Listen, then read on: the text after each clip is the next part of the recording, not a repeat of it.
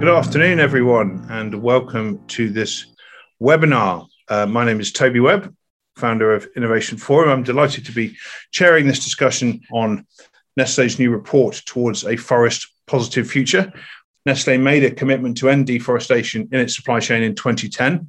Didn't quite get there by the end of 2020, but then who did? And I think the company has made remarkable progress since that Kit Kat commercial by Greenpeace of 10 years ago, which I think was one of the reasons many companies took actions in this space, although by no means the only one. A lot of progress has taken place since then.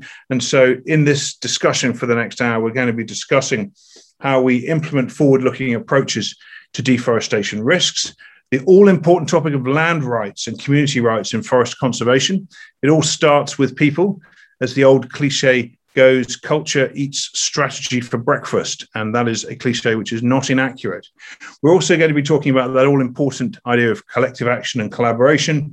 And of course, if that wasn't enough to deal with, we have incentives, ecosystem services, and the very scary prospect of Scope 3 carbon accounting, which is also an enormous opportunity to create that all-important incentive to preserve forests and enhance land and drive restoration, whilst, of course, enriching the communities who live in and amongst them. So we are delighted to have this discussion. It's going to be fascinating. We have here with us Emily Coonan from Nestlé, Bastien Sachet from the Earthworm Foundation, Benjamin Ware from Nestlé, Andy White from the Rights and Resources Initiative, and Fabiola Zerbini, who works for the Tropical Forest Alliance. So welcome to you all. The order of play will be that I shall ask Benjamin to start off with a kind of introduction, high-level introduction on what's been learned and done over the last 10 years or so. And then we're going to turn to Emily, who's going to talk through the Forest Positive Strategy. And this is framed by a new report, which is just published today, which I would commend to you. We shall send you all a link to it or a copy of it afterwards. I was just commending the folks at Nestlé before we started because it's actually readable. It doesn't have lots of pictures of smiling, diverse stakeholders and lots of corporate doublespeak. It's refreshingly honest and does not shirk away from the challenges. So it's going to be a useful read for you, I think, as a follow-up to this session. So after we hear from Emily on the Forest Positive Strategy, we are then going to have a panel discussion and we're going to hear from Andy and from Fabiola and Bastien before you can put your questions to the panel and to Benjamin and Emily as well. So please use the Q&A function here. Just a point of note, if you write a very long Castro-style epic essay in the chat, that might be very satisfying for you, but I will probably not have time to read it out no matter how brilliant it is. So if you could keep your questions or comments concise and to the point, and if it is just a statement, you can't really expect me to read them all out. So best to have a concise question that gets to the point. And is on topic. And then I should be able to put some of them to our panel. So there's a bit of guidance for you. And then at the end, I shall ask Benjamin to offer some concluding thoughts before we finish on the top of the hour in about 55 minutes time. So that's how it's going to work. Benjamin, let me turn over to you for an introduction and some reflections on where you've got to so far. Benjamin. Thank you, Toby. As you were saying, it's important that we recall a bit the legacy and the past before we talk about the future. So I'd like to start, as you were saying, by recalling, to everyone that back in 2010, our journey on forest, on the protection of this very precious ecosystem has started. We were one of the first company basically to commit for deforestation-free supply chain. And, in all honesty, at the beginning of it, even the definition of this wording and vocabulary was a bit gray. For the first few years, it was really a moment of truth in regards to how are we going to make that operationally. We were convinced that it was the right thing to do, of course, from a moral standpoint, from our consumers, but even more important for the long-term, business continuity of the industry and of Nestlé in general. So it's very important to recall this aspect that what is good for the planet is actually good for the business. So for a decade of work, we've basically started like anyone with Excel spreadsheet by, mapping supply chain origins, by defining, this concept of tiers from tier 1 to upstream through the cooperatives, through the mills, giving names, to GPS coordinates, to these polygons that define the farms, going on the ground, boots on the ground, assessing, deploying these auditing schemes, partnering with what we thought at that times would be alliances like NGOs and NPOs, but actually figuring out that a lot of those can be very good friends and allies in tackling the challenges that happen at farm level. Because when we talk about deforestation, we talk about basically farmer resilience, survival in many cases.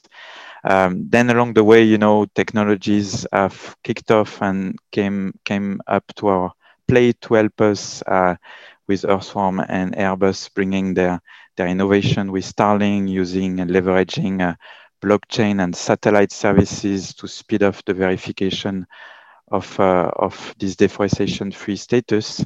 And, we came then landing in 2019, 2020 with a trade-off to do, with a trade-off to say, do we really want to hit the 100% target that we made 10 years ago at any cost, and not only financial cost, but social cost in many cases for farmers, smallholders around the world? Or do we take a moment to rethink this strategy, and maybe phase a new journey? And at this moment, basically, we published our 90% performance landing against the deforestation-free commitment on our 5 commodities. Our CEO gave us, 2 more years to achieve this 100%, to give extra care to the smallholders and to the farmers. But it was also the turning moment to basically bring into the soup the climate agenda. And now today, back on the basis of our net zero commitment to the UN Global Compact and the 1.5 degree pledge, we have basically upgraded our forest strategy, not only not to harm, but actually trying to do good. And the intent of this basically webinar is to give you the blockbusters of this doing good strategy, how we want to do that, how we're going to enlarge the way we look at supply chain go-to landscape. And that's the subject of the presentation of Emily.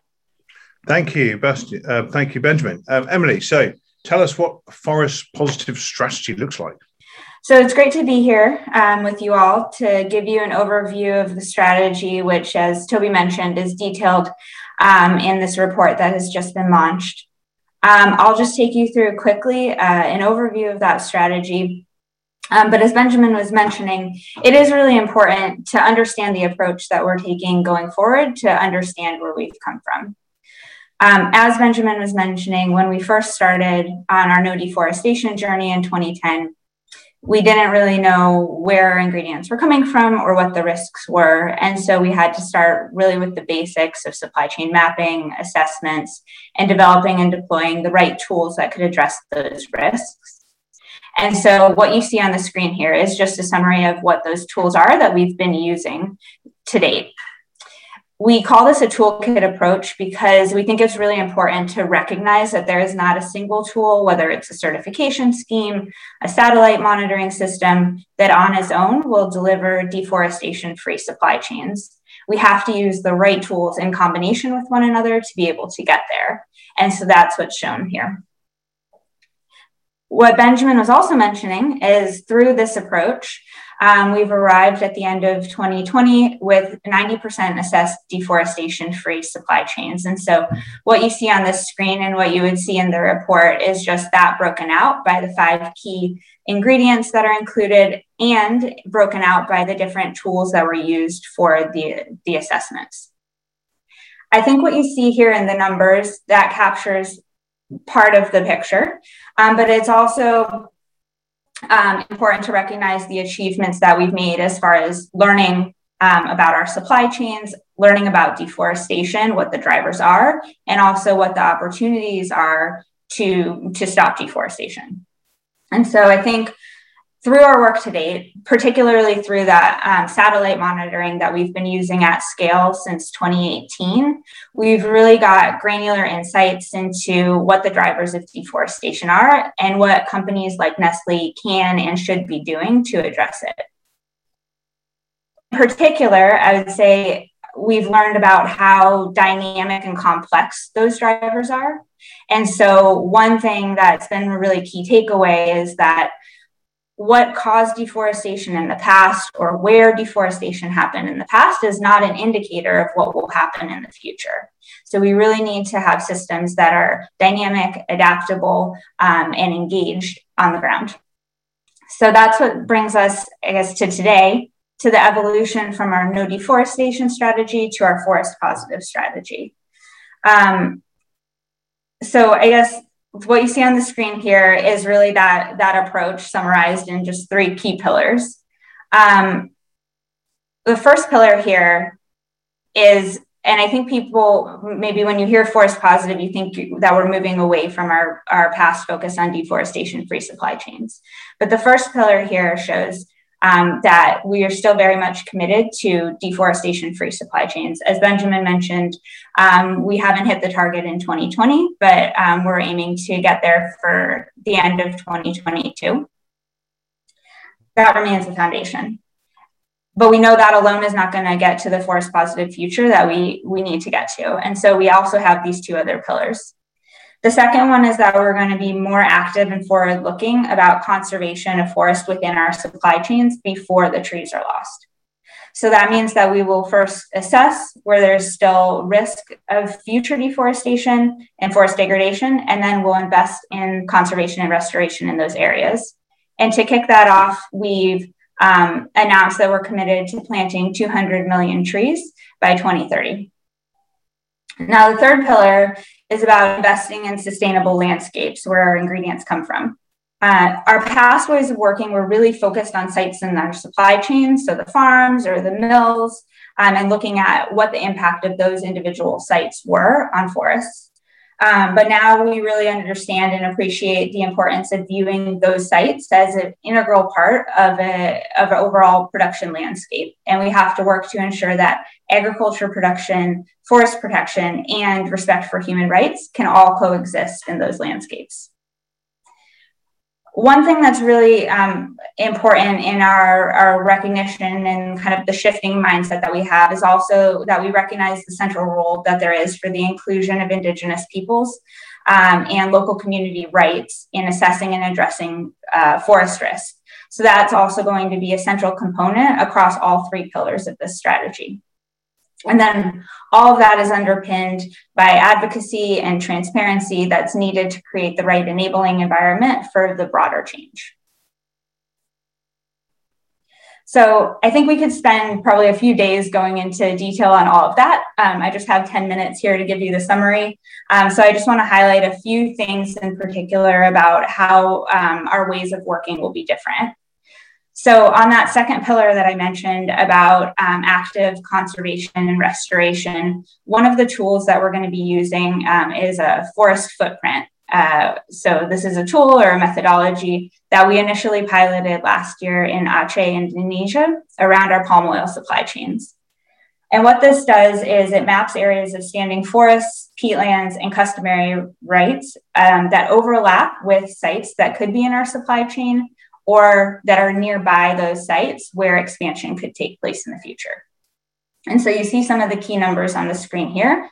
So just around our palm supply chains in Aceh, there's almost 90,000 hectares of forest and peatland and customary lands that are actually within palm oil concessions that could be in our supply chains in the future. And then if you look at the area just outside of concessions that could be suitable for future palm oil expansion, there's almost 1.5 million hectares that were identified. So you can see through this that by using the same tools, the supply chain mapping, the satellite monitoring that we've used in the past to detect deforestation after it happened, we can now use them to actually be more forward-looking and identify areas where protective measures are needed and then invest in the conservation and restoration in those areas. So we did this pilot last year. We're expanding to more areas this year, and we'll take this global and across commodities for the key forest frontier areas by 2023.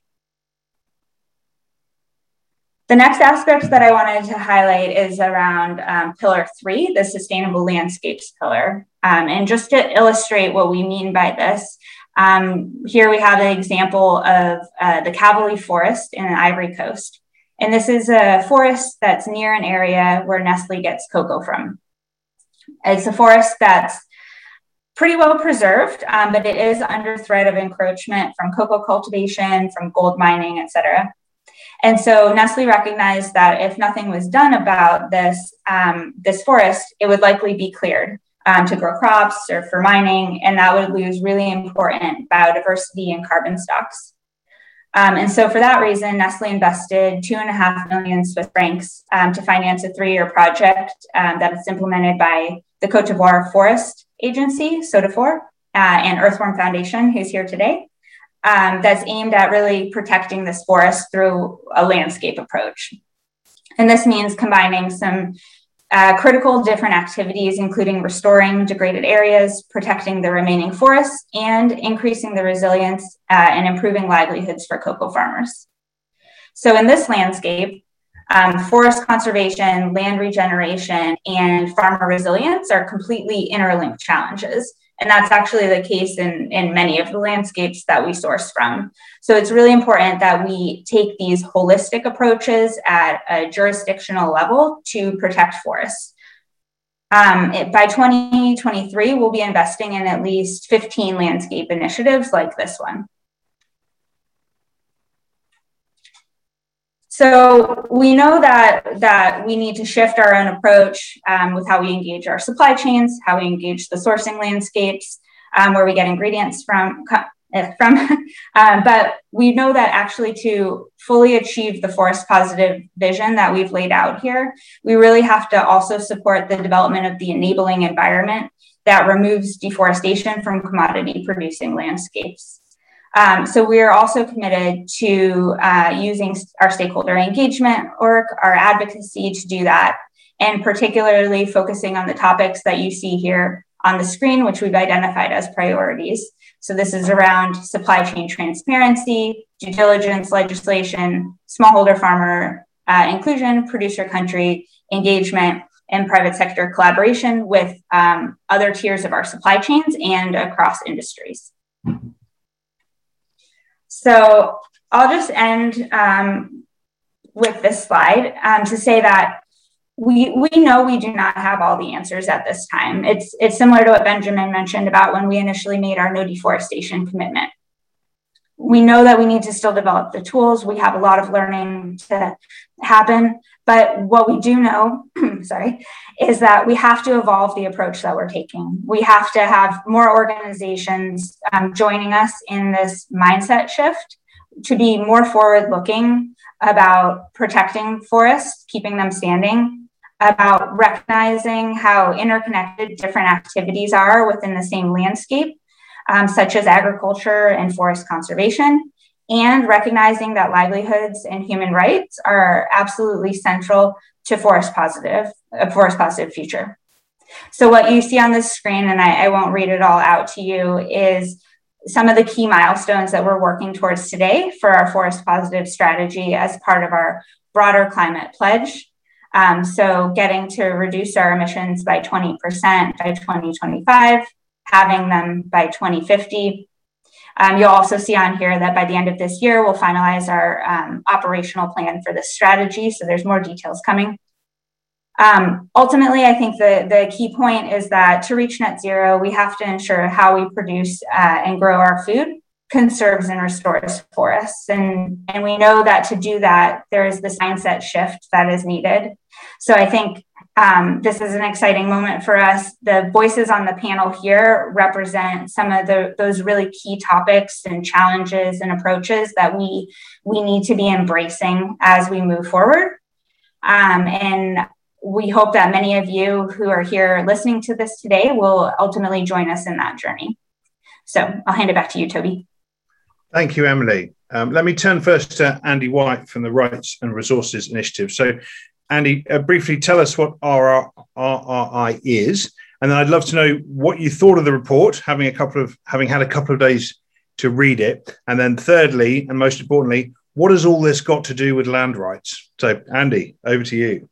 Okay, well, thank you, Toby, and thank you, Benjamin and Emily and Barbara and all the colleagues at Nestle for this invitation and this organizing this meeting. Well, what does RRI do? RRI is a coalition of organizations that are dedicated to advancing the recognition of Indigenous peoples, community, land rights, and particularly women within those communities, and ensuring everyone has kind of equal rights and roles in governing their lands.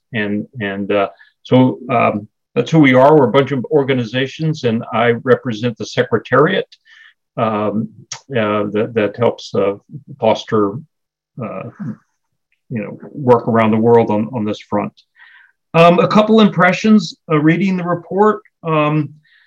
First of all, it's just, well, one, I can't believe it's been 10 years. I mean, for those of us who have been around, it's been amazing that it's already been 10 years. But the first, other than that, was just impressed with the seriousness of the effort by Nestle. And congratulations to all of you who've been toiling away, doing this, all these tools, all these meetings. The second was that this forest positive view that Emily just described, it's not just tree positive, and it's not just forest classic biophysical positive.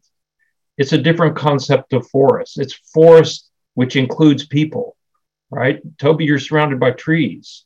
If you're a person in the forest, you have some effect on that forest. That forest has some effect on you. And right now, just looking at the KPIs that Emily just presented are still technical, biophysical. So I think that's just off the top of my head, that's one thing to think about going forward. We need social KPIs as well as biophysical KPIs to advance this forest positive view. Related to that is that this is a major shift. This is from a do no harm risk management perspective to a do good and kind of more development perspective. And it's just breathtaking and to be congratulated. But and it does mean that it require embracing the social and the land rights, as you said. The other impression I had reading through the report was, where's Nestle's work on land rights in this front? Where's this interlocking group that Nestle co-founded in 2013 and has been actively working behind the scenes with other companies and NGOs co-hosted by RRI to figure out how to operationalize the BGGTs. And it was surprising for me to read this story and not see, in thinking about what happened. What explains that? I thought, okay, maybe it's an over-exuberant interpretation of the Chatham House rule.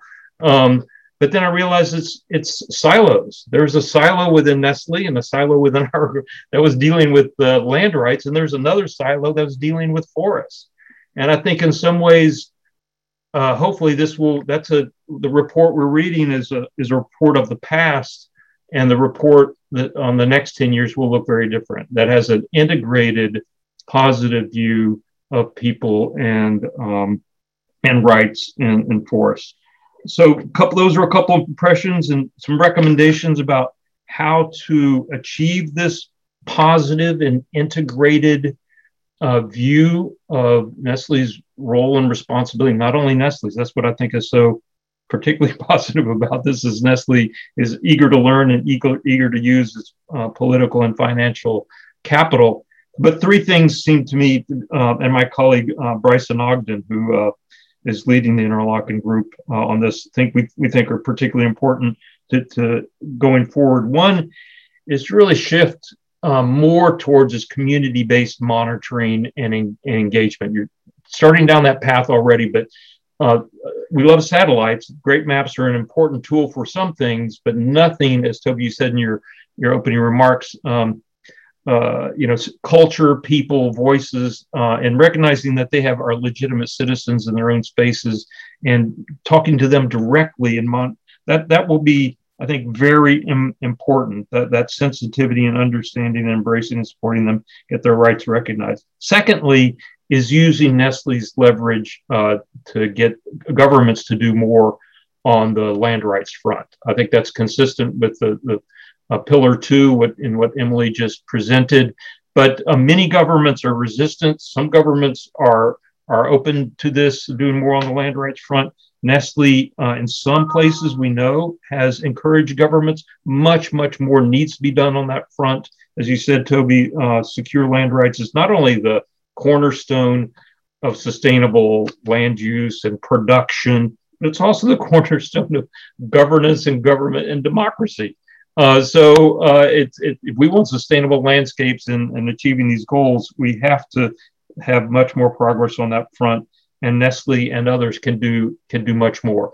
We're pleased that Nestle has gotten this on the attention of the Consumer Goods Forum. So again, Nestle is leading many companies in this space, but much more can be done. And the third point I'll raise is that Nestle, along with others, can do much more in figuring out and developing the innovations to leverage more finance for securing land rights. Like 1/1000th of all the climate, all the ODA, Overseas Development Assistance, and climate change over the last 10 years, 1/1000th has gone into securing land rights. That's just an abominable shame. And we're nowhere close to the billions that are needed to map and register and help communities talk to each other and figure this out. We need to crack this nut, and we need Nestle and colleagues to figure out how to do it. And I'll end by just saying that one of the new initiatives that Nestle is involved is, I think, is indicative of both the potential and the challenge, and that is this LEAF initiative. Well, LEAF is the Coalition Lowering Emissions Through Forest Finance, through forests, and there's associated things with. But right now, LEAF is designed in this art registry to net zero.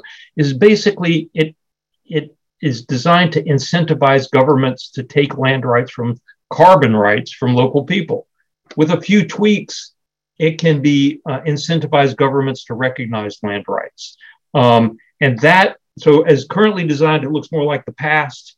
With some tweaks, it can look like the future and be forest positive and consistent with the rest of the goals. So I think that I hope that Nestle can bring this forest positive view, an integrated view, people and trees, KPIs that are social and biophysical, to its own work and to the rest of the private sector and governments where it operates. So congratulations again. I hope you and Nestle are toasting yourselves tonight somewhere along Lac La Mer or wherever you are in the world, not only for what you've done in the past 10 years, but even more so about what you're starting today. And starting the next 10 years will look very different. I'm looking forward to that. So celebrate tonight with what you've started. Thank you. Thank you, Andy. And some important challenges there. And I'll ask Benjamin perhaps at the end to offer some final thoughts on the challenges ahead, because as you say, Andy, moving on to the front foot as opposed to being on the back foot means you open up a whole lot of doors that a lot of business people would rather have remained shut in the past, such as engaging in land tenure. You know, the classic boardroom response is, what business is that of ours? And if you look at past initiatives and company engagements, it can end quite badly if you're not careful historically. So the question is, what are the coalitions that will drive this forward? Because rights being the fundamental when it comes to the carbon forests or any aspect of sustainable development. So thank you. We've got lots of questions in the chat, so I'm going to move on quickly.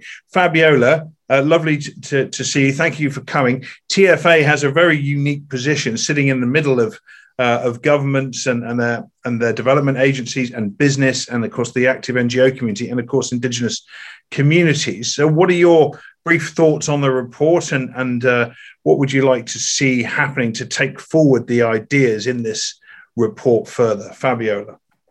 Thank you. Thanks, Toby. Thanks, everybody. Thanks a lot for the invitation. Can you hear me well? Yeah? Okay, let's go.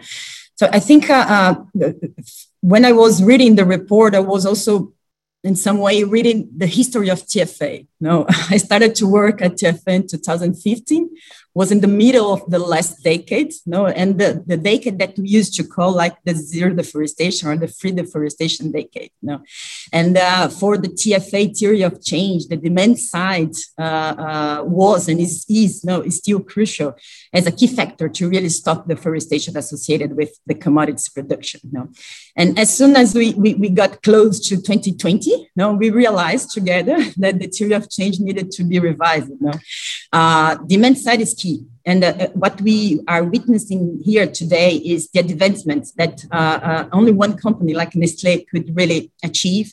And this is remarkable. No, this is very important. Many other companies also have many other advancements, and we need to state and to remark it. No, but we know that is not enough.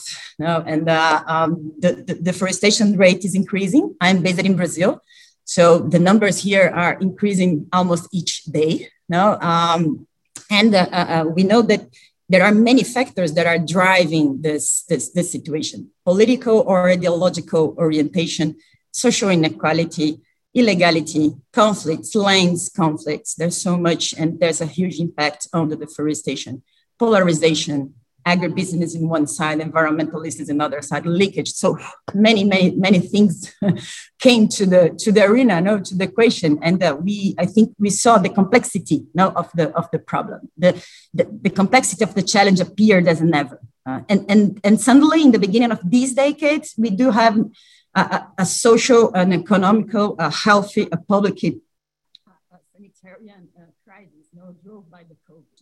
Fabiola, I'm sorry, we lost your audio volume has plummeted. Could you perhaps make some kind of adjustment? You were very loud, and now it's gone very quiet. Could you try and adjust that? Sorry. Let's try again. Okay, I'm almost there. So I think now the theory of change must be revised. No, and this is exactly what we saw at Nestlé report. No, there's no way to move forward on a free deforestation agenda without really connect to the social inequality, human rights, and food security perspectives. There's no way to move forward alone. The transition will cost a lot. The social and environmental costs needs to be internalized by the supply chain. And no one company can do that. Not only the producers or only the consumers. And other actors needs to be also involved on the shared cost model, like the finance sector, the governments. I think there's no way to really go without a cross-sectorial multi-stakeholder perspective. Now, the landscape is the place where all of this will land and really impact. And carbon neutrality became the new common target, the new common goal. So we need to, in some way, look to all of this and try to combine this in an agenda that makes sense. We do have good examples on the ground. I'm from Latin America. I will bring some examples that it's from my region, but for sure that all over the world, we do have this bottom-top initiatives like the Cocoa Amazon region, that came from the local alliances around the cocoa production, trying to position in a new product to the world based on sustainability and social and human rights. Like concrete projects like in Maranhão, soy producers will receive in the next month for the biodiversity, water, and the carbon that they are stocking, that they are providing as environmental services, as a way also to guarantee that they will be committed to not deforest, even if it's legally allowed to do that. Many other examples. For sure that this is a very, very collective journey that we need to go together. Emily said that, and I think all of us are agree with that. Nestlé showed us that the last decade, even with other different kind of challenge, but big as well. You got it. Nestlé got it to arrive where we are, and to arrive to the perspective that Nestlé and others needs to keep the vanguard approach, the leadership approach, and count on the multi-stakeholders platform like us to really guarantee that will be done in a way that will impact. So let's be inspired, but let's be again. I think strengthened to go to a new decade and a new kind of challenge. But for sure that there's no way to back. So I think that this is we are here at this moment exactly celebrating something, but being able to start and the next decade have another celebration like that. Thank you. Thanks very much. And in the interest of time, because we have now 31 excellent questions, I'm going to move on. By the way, well done, audience. I mean, this is the 31 best set of questions I've seen in the last year and a half anywhere. Keep them coming. We can't get through all of them, but we should definitely archive them, because I'm sure the folks at Nestlé will be taking them away and thinking hard about them. We'll come to them in a minute. Before that, Bastien, over to you. I remember 10 years ago being with you and Scott Poynton and others when I remember Scott saying, wow, the company's actually serious about this. They really are set to change. And I'm so pleased that Scott was right. So talk us through your perceptions of the journey, the report, and in particular, what comes next. Bastien. Thanks, Toby, and hi, everyone. Very happy to be here with you. Yeah, 10 years of life have gone by and a lot of work behind the scenes. Today, I'm not going to be so objective because we've been very much part of the journey since the beginning, alongside with Emily, Benjamin, and other people within Nestlé. I just would like to start with an anecdote, an example, a concrete example, because we see a lot of targets, we see a lot of KPIs, but there are key stories behind it. In 2014, we engaged a company called Grupo Palmas in Peru, who was one of Nestlé's suppliers, because we were engaging all the suppliers. And they had a big piece of forest in the Peruvian Amazon to be cleared, to be planted with palm. And the local population wanted it cleared. They wanted the jobs, they wanted everything associated to it. And there was a big dilemma and a big discussion that took place between the suppliers and Nestlé to say, what do we do? And Nestlé said, look, if we are going to continue doing business together, you need to keep that forest standing. And eventually, after a lot of discussions and work, the supplier agreed, is now one of the leading sustainability commitment around palm in Peru. And this forest is standing. And it asked the question, what do we do with it going forward? Is it going to be there for the long term? So it was already putting on the table, what does forest positive means, and how do we make sure that this forest stays standing? And there's a lot of questions, as Andy mentioned, that are linked to human rights, development opportunities. At the end of the day, we come back to people.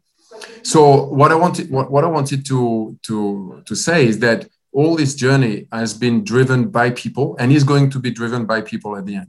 So driven by people first within Nestlé. I think we should not forget that the commitment starts from the top, but then it's the work of the whole company to engage and to basically learn about all this complexity. And I think the learning curve over the 10 years has been about understanding the supply chain, understanding the complexity, and diving into it. And I think many companies don't do that work because it's costly and it takes time. And I want to take the hat off to Nestlé for having done that.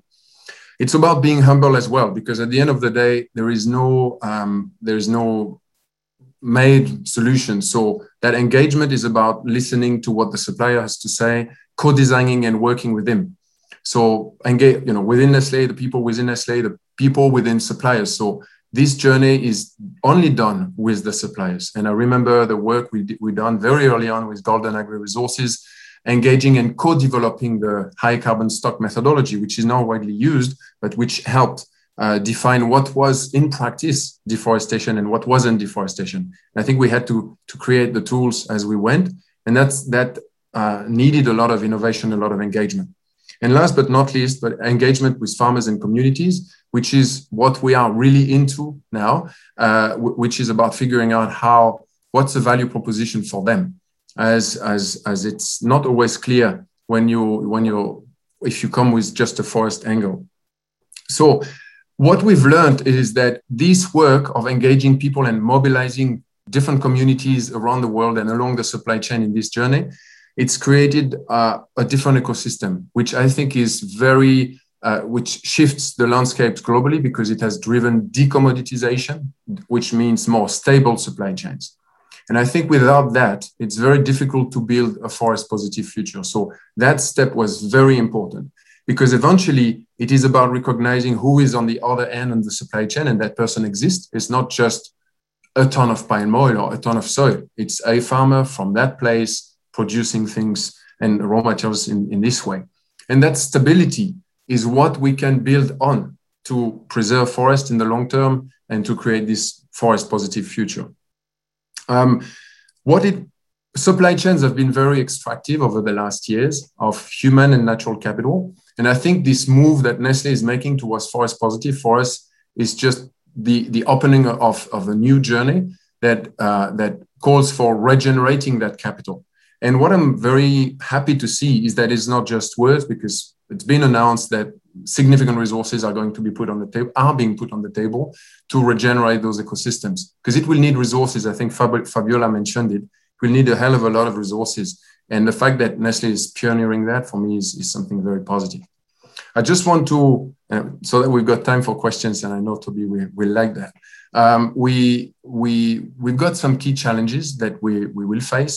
The first is learning to collaborate more with others. I think in corporates, there's always naturally ego and competition. And I think the fact that you can lead also, is about you going and following what you want to do, but also bringing the other onto the journey. And I think that is the chain reaction that can be triggered in this way that will drive change.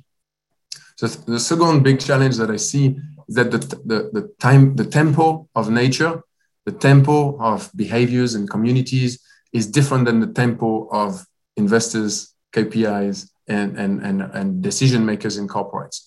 And there is a huge tension that exists in our world today between the desire to go fast and the time it takes to transform. And I think it's not, that tension is is something that we have to recognize and grapple with, which means that it's a shared approach between top down, but also that gives the time for co-design and the time for engagement. At the end of the day, the solutions will work if the engagement and the co-design with communities, with farmers is done well, so that the solutions that are developed are fully owned. And I do think that coupling this strong drive and ambition with that ability to create a space is going to be a good challenge for the future. So thrilled to see the results, very optimistic and confident about the fact that the same drive, if not more, is going to open the next 10 years. And looking forward to the journey. Thanks very much. So many great questions here. Benjamin's been working very hard trying to reply to some of them. Thank you, Benjamin. I'm going to pick a couple of them. I'm going to ask a quick question for Bastien and then ask Emily to offer some clarification on palm, because there are lots of questions about where palm sits in your report. Bastien, a quick question for you. When you hear about this headlong rush towards addressing carbon in scope 3 and supply chain, and then you hear about the idea of ecosystem services payments for farmers, which has been a dream we've all had for a decade or more. How do we create that extra incentive? Do you sometimes get a bit concerned about this headlong rush towards carbon and the question of who owns what? Because there seems to be an awful lot of work that needs to be done very quickly to make that bit work. First of all, I welcome it because it puts the focus on soils and forests, which has not necessarily been the case in such a fashion in the past. So now the whole investors community of this world is looking at soils and forests, thinking they are precious. We need to regenerate them. We need to protect them. So my first reaction is to welcome it. The second reaction is to say, let's be careful in not looking at a complex system with just one lens. Carbon is one element of the whole thing. It's a hook. It's an opportunity to get more engaged into the problem, to get more involved into the problems. So I think the responsibility that companies have, and this is very much what we are already discussing with Nestlé, is to make sure that this is done in the right way, which is, as I said, in collaboration with farmers, so that the value proposition is not just one for the downstream, where we can count the tons of carbon and say we're doing well. It's something that lasts and is a real value proposition for the upstream. And so, yes, all sorts of incentives will be created, but in co-design, which means taking the time to work and to listen on the ground. And I think that's probably the key and the big challenge for all of us here to figure out how to create that space and show up the good examples. Yes, you can certainly see attention being focused on carbon justice for communities and smallholders in the coming years, can't you? So, Emily, quick turn to you to talk about the palm oil questions we see. Just perhaps offer a bit of clarification or explanation on those as best you can. Emily.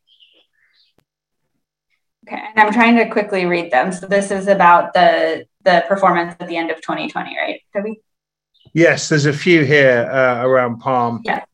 Just kind of asking really kind of where it sits and what the challenges are. Yeah, absolutely. So at the end of 2020, we were at 70% assessed as deforestation free. I think there's some additional complexity in palm compared with other supply chains. One is that every palm sourcing origin that we have has a risk of deforestation in the general region. And so we do need to look at each and every point in the origin. Another kind of factor is that most palm oil supply chains include smallholders. And so the challenge that Benjamin mentioned about this trade-off between getting quickly to deforestation free and addressing livelihoods means that each and every palm ingredient that we are sourcing, we are having to map plantations and smallholders and do that analysis with our satellite monitoring systems and our supplier engagement about what the deforestation-free status is. And so I think that just is reflected in the score that it's taking a bit longer, but we are confident of being able to get there by the end of 2022. Thank you. Benjamin, did you want to respond to Andy on the Interlaken group point? That seemed worthy of clarification. Yeah, and first of all, I would just acknowledge those points in saying that today, I mean, we mainly talk about environmental sustainability, but we all know that none of those things happen without people. And actually, the solutions for environmental sustainability challenges lays down with the social agenda that we execute and we operationalize. So point taken, and no excuse to be given, no argument to open. I think it's very fair to say that we need to break these silos. We actually need also to give greater visibility on what we have done on our human rights agenda and on the FPIC, the land rights. We've deployed a number of tools to give a voice to farm workers. So not only to take care about the farmers, but also the farm workers that are on these lands. So I think it's an excellent suggestion to break these silos and to come, in hopefully not 10 years, but in a few years with a progress report that will give the full lens of people, planet, and profit, because the economical viability of these farmers is also, the elephant in the room. Is everybody needs to make a living, everybody needs to make a margin. We have no right to say these communities needs to continue to barely survive or don't have the documentations or the paper for their land. We've been working with a few of our partners to help on that. So, I mean, to make it short, you've said 2 minutes max. Point taken and very fair to say, and we will do so. Thank you. Lots of great questions here. I mean, Jukka from Wageningen has a really great question, which any of you could comment on. Really about how farmers, how can they learn a living income while they're expected to protect the forest? Can they be incentivized enough to become forest stewards and earning a decent income at the same time? And I think that encapsulates the multifaceted challenge we have here.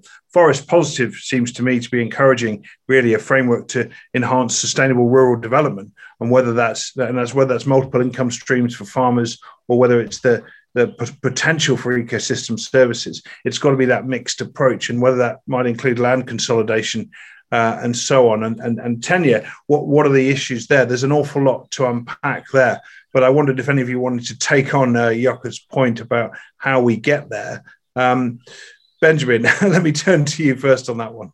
Yeah, I'm happy to take that. So first of all, definitely, I mean, the conversation started today on this willingness to reward for environmental services and to nurture and to boost nature in the landscape where we are sourcing from.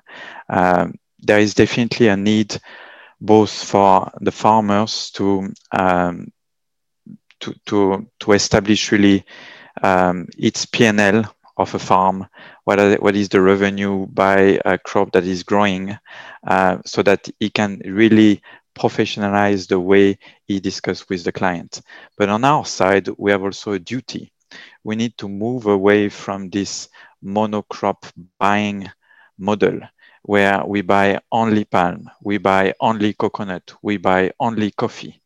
basically this forest positive agenda is nurturing the need for companies like us to buy multi-crop and to have a buyer going to the supply chain nodes and to say, I'm keen to buy coconut that grows to coffee from the same farms.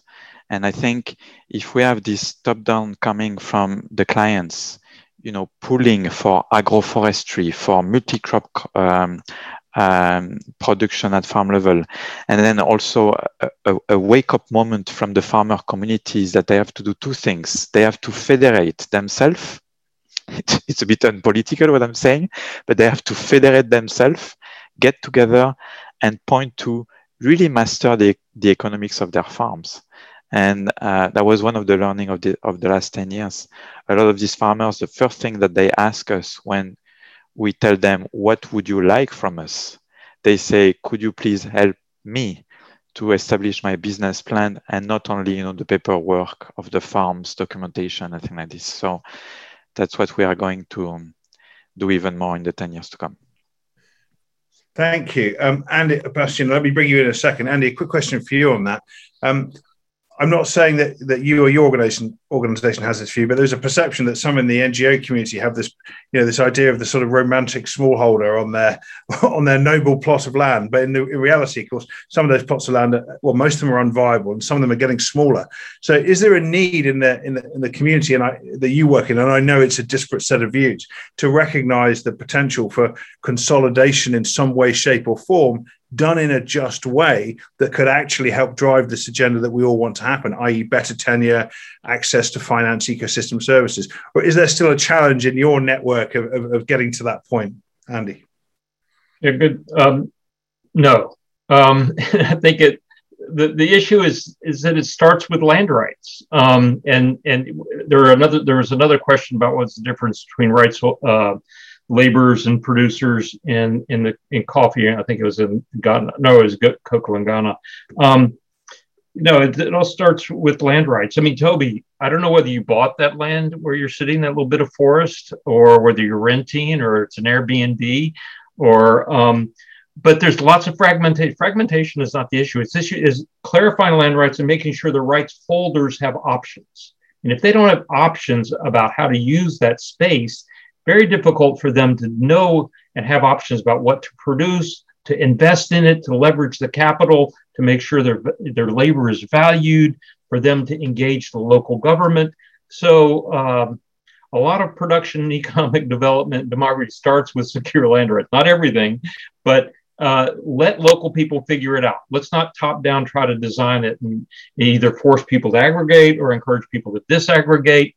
As forests around the world demonstrate, there's a lot of tenure options. What's most essential is making sure that the rights holders have the knowledge and political space for their voices to be heard in the government system.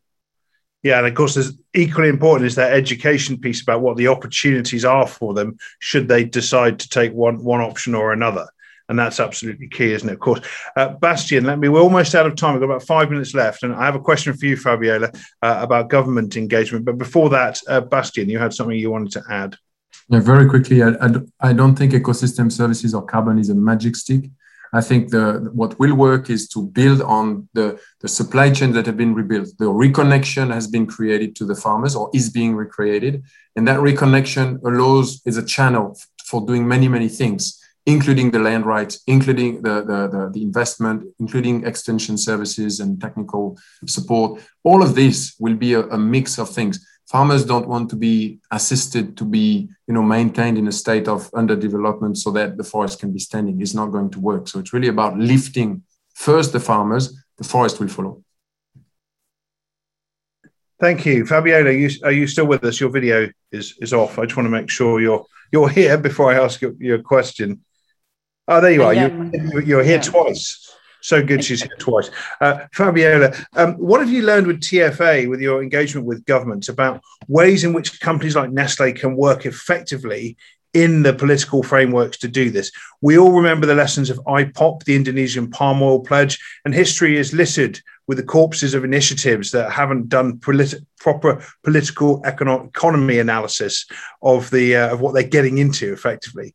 And of course, we see resource and agriculture nationalism everywhere in the world, not least in your home country. So what's your advice to Nestlé on how they kind of can navigate the political minefields here to try and achieve some of these objectives more effectively?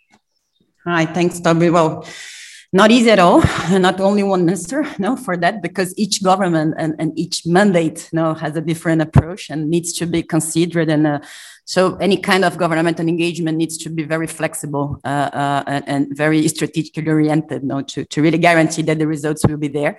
But first, on the positive side, like the public-private partnership, it's real now at this time. And so how to really collaborate on some positive agendas, combining the rural credit that some countries does have huge amount of money to invest and to their own agribusiness sector, how to combine the private sector funds to guarantee that we will then move forward. So I think this is not the easy piece, but it's the one that I think we do have many good examples and we can evolve a lot. We can do a little much more on that. But the problem is on the structuring actions, like land regularization, command and control. These are normal role. This needs to be done normally by the governments, needs to be paid by the governments. No, this is kind of, we call like the structuring actions. And I think the private sector really, really needs to understand how to collaborate with the governments, how and when to ask, how and when to collaborate. I think this is a key balance also on these structuring pieces, because without this, without land regularization, without a good command and control in place, unfortunately, our actions and good examples as we are seeing today, will not be impactful or meaningful enough. So I think this is, but needs to be understood and considered in case by case, and really well supported and as collective as possible. Really, really formed by the local private sector, but the global private sector does have a huge role, and I do have huge expectations on that also to influence a little bit more my country towards a more forest positive agenda as well. Let's hope so. Absolutely. So a closing question for you to reflect on, Benjamin. Perhaps you can build this into your closing remarks. We're almost at the top of the hour. So Anita Neville asks, on reflection, would Nestlé have changed anything in terms of where it invested effort in terms of focus on monitoring versus focus on livelihoods / community engagement? This is the kind of back foot, front foot question, isn't it? To avoid deforestation. I thought that would be quite a nice question to end on, as maybe you'd like to build that and answer that into your closing remark. Exactly. So I think, first of all, I feel a bit like back in 2010, we are at a moment of a crossroad. We know where we want to go with the forest positive strategy, with our net zero pledge.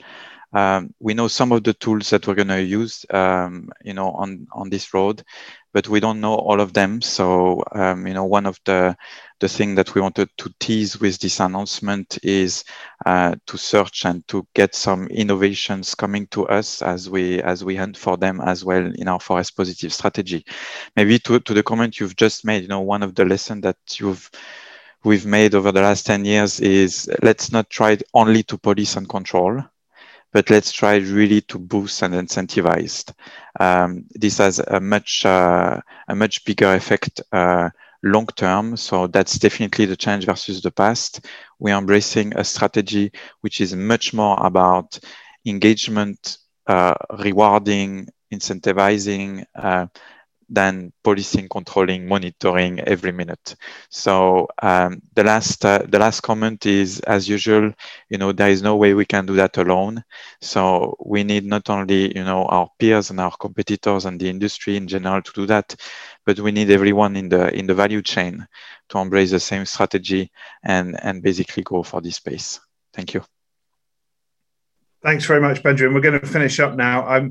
We will be continuing this conversation, as will Nestlé, over many years to come.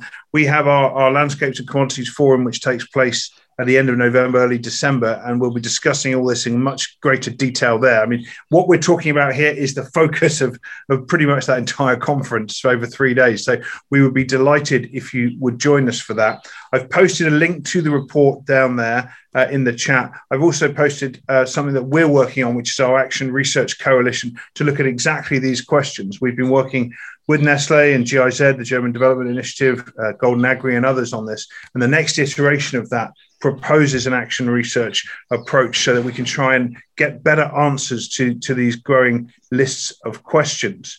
So we're really enthused about the change in paradigm from the back foot to the front foot. Looking forward to continuing the conversation. You will all get a link to listen to this again. And you will get a link to the report as well. I urge you to read it. It's commendable. But I think we would all agree we're at the beginning of the journey 10 years on, because now we know much more about what we have to do. And as somebody once said, better to tell someone something they can do than something they can't do. And that applies to my 5-year-old son as much as it does to socioeconomic development theory. And I think that's a good point to close on. So thank you all for joining us. It's been a fantastic discussion.